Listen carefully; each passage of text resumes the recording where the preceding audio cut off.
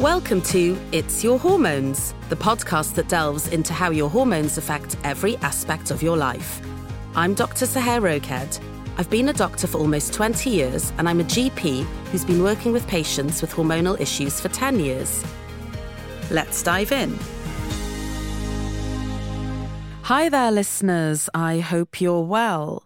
So I'm just back from a trek to Everest Base Camp, where I was the expedition doctor for a company called Earth's Edge. And I thought I would talk to you a little bit about it today. Obviously, a little bit about the trek itself, but actually about the hormonal considerations I had to think about when I decided to do this trek. Now, thinking about hormones isn't necessarily the first thing you would think about when you want to do some sort of expedition. Like I said, I was going as the expedition doctor, so my primary concern was having my knowledge up to date for emergencies, the sort of things I'd see out there with the altitude, making sure my knowledge and medical skills were good for the people I was looking after, who were an absolute pleasure and delight. They were absolutely amazing bunch.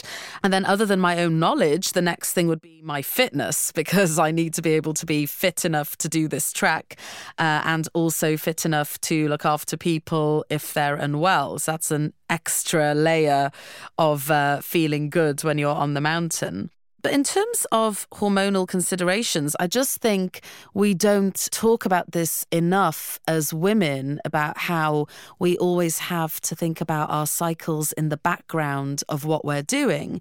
And certainly as a GP, I would see people coming in who are going on holiday or honeymoon or getting married.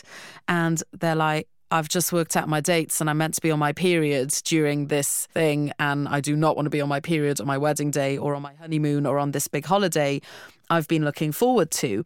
So I've definitely been aware of that. And also for myself, I went traveling once for 4 months. It's quite a long time ago now, probably more than 10 years ago. And I wasn't as au fait about hormones as I am now. And I basically took the pill for those 4 months and just ran the packets together because I didn't want to be having horrible, heavy periods in foreign countries. But I think doing something physical and doing an expedition adds a whole new layer to your hormone balance and doing these sort of things. I think Serena Williams recently spoke about having to play on her period. I know some athletes during the Olympics also talked about it.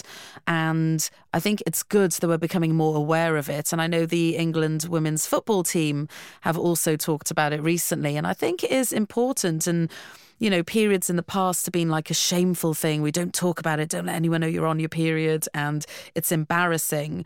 But it really does affect our performance, as the athletes have spoken about. So it's important to think about it. So I'm definitely not an athlete, by the way. I'm just a normal person doing an expedition. But a few months before, I did start thinking about where I would be in my cycle when I was on this trek. And I worked it out and I thought, right, I'm going to get my period right in the middle of the trek, which would be the hardest part of the trek as well when you're at the highest altitude. And as I've talked about on the podcast before, your hormones and your cycle affects your energy, your mood. Some women can get an increase in muscle pain as well, which would affect their performance physically. So, as I was saying, as a GP, when people would come to me not wanting to be on their period for a holiday or wedding or big occasion, I would often give them a pill that stops your period, which is a progestin-only pill called northisterone. And it basically delays your period while you're taking it. And normally after you stop it, you get a bleed 2 to 3 days later. However, in some women, they can feel heavy or low in mood. And I've tried it in the past and had some mood changes. So I decided not to opt for this for myself. I did Kilimanjaro in 2019 and I took the oral contraceptive pill then, and it worked really well for me. So I thought that would maybe be the best option for me again. But I started it this time and I felt quite flat, and I wasn't low in mood, but I felt flat in my mood and energy. So I decided to stop it a few days before I travelled, and I took it for about 12 days. So it was about half the pack. And I thought maybe I'll just get a light period now before I leave, and I'll be able to do the trek and not have an issue. So I was essentially trying to remodify my cycle and started at a different time. The reason for stopping it is I just thought if I'm feeling a bit flat and low in energy, surely I need all my energy to do this trek. And of course, 3 years ago, your hormones change, your body changes. So what suited me then necessarily won't suit me now. So I stopped the pill and I thought maybe I'll just get a light period. But all hormonal contraception shuts off your own production, even if it's only for 12 days. And unfortunately, my bleed decided to come on the plane. So I had to hike for the first 3 days on my period. But it wasn't too bad. But, when you're on the side of a mountain, you do need to consider things like the hygiene, the discomfort. One of the women who was on the trek told me she was also on her period and she used a moon cup while we were away, which is like they're not necessarily plastic, but they're small cups that basically you insert. So you're not using sanitary products like pads or tampons. But it did affect her progress on the walk for a few days, which we discussed. But most of the women who were on the trek told me they were on the pill already, so they could manage their cycle this way.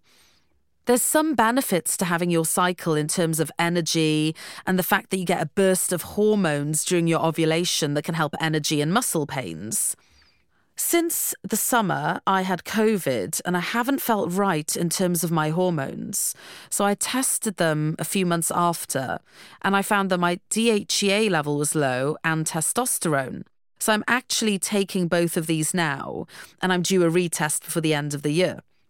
DHEA is a hormone that's a precursor hormone that helps to boost estrogen and testosterone. It's an off-license hormone and it does need a prescription, and so is testosterone. And when I checked my level, it was basically the lowest level the lab measures. And I did this 2 months before I'm embarking on a huge expedition to Everest base camp, where you're basically hiking for 6 to 8 hours every day for about 13 days. I think taking these has definitely helped with my training. They're both steroid hormones as well, so definitely help with the energy. And as I mentioned, DHEA is also an adrenal hormone, so it can help your body cope with stress. In its own right, I kind of call it the vitality hormone, as it gives you some oomph and get up and go. And obviously testosterone also helps with the muscle growth and inflammation. And I did find while I was away, I wasn't that achy. I was less achy than I thought I would be. And I was less achy than I did Kilimanjaro, actually. And maybe the testosterone and DHEA helped with these things. As mentioned, they are off-license hormones and you'd need to see a hormone doctor to get these prescribed. And I would advise testing for these as well before taking them. In terms of supplements, I couldn't take my full cohort of supplements because obviously space is limited. You don't want your bag to be too heavy either. But I took my Altrient vitamin C, which is liposomal, to help boost the immune system. I took a supplement which has got NAD in it, which is also very good for energy and cellular energy in particular. I took my methylated folate, as I don't methylate well in general, and that's very good for hormone balancing stress hormones, producing antioxidants and heart health. And I took my ashwagandha, magnesium and melatonin to help with sleep, because I've been at altitude before and I don't sleep too well at altitude anyway. And CoQ10 and maca. And I think these definitely also helped with energy. And as I said, this is my reduced supplement regime that I took with me. Melatonin is an unlicensed medication, also like DHEA. And these are things you also can't get from your GP, which I didn't mention before. So what I learned from being at Everest Base Camp, other than getting my hormones balanced first in order to do the trek, is that being on the mountain was the best mindfulness teacher for me. I really went into this wanting to enjoy every step, as I knew I'd soon be home and then I'd be missing the trip. So I really tried to be present on all the walks rather than wishing them away, checking how many hours we had left, just wanting to get to the tea house where we were staying. I really wanted to immerse myself in it, and instead of focusing on how hard I was finding the walk, focus on the nature, the people I was with, and just being really, really present. And I'm not someone where this comes easily, so it really, really did help me. I also really looked to gratitude for all the people who had helped me get there. As I heard from an interview Jay Shetty did, that when he gets praised for something, he says thank you in a gracious way. And he does that not to be sort of egotistical and be like, oh, I'm so great at everything, but he's remembering all the people who got him there, whether it's his teachers or his parents. And I really did that because nobody does anything alone. And I really thought about, the fitness classes I went to and the instructors who helped me, my friends who had supported me to do the journey, my colleagues who were keeping the clinic running while I was away so I could do these sort of cool things, and other people who'd encouraged me along the way. I really loved being immersed in the nature and, like I said, with the people I was with as well, who were just lovely.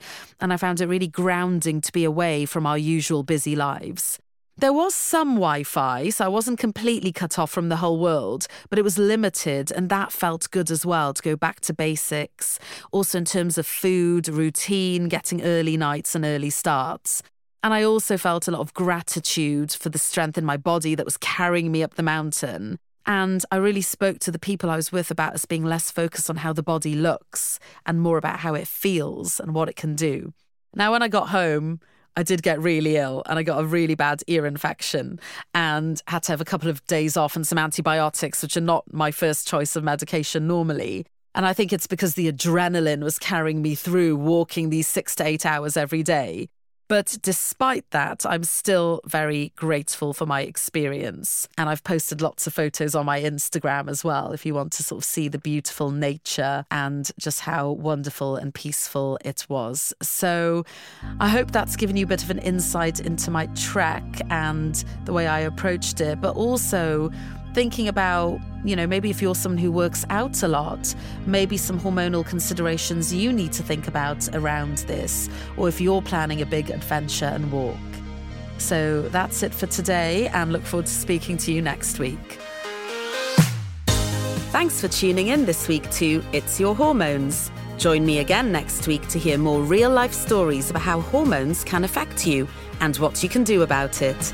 See you next week.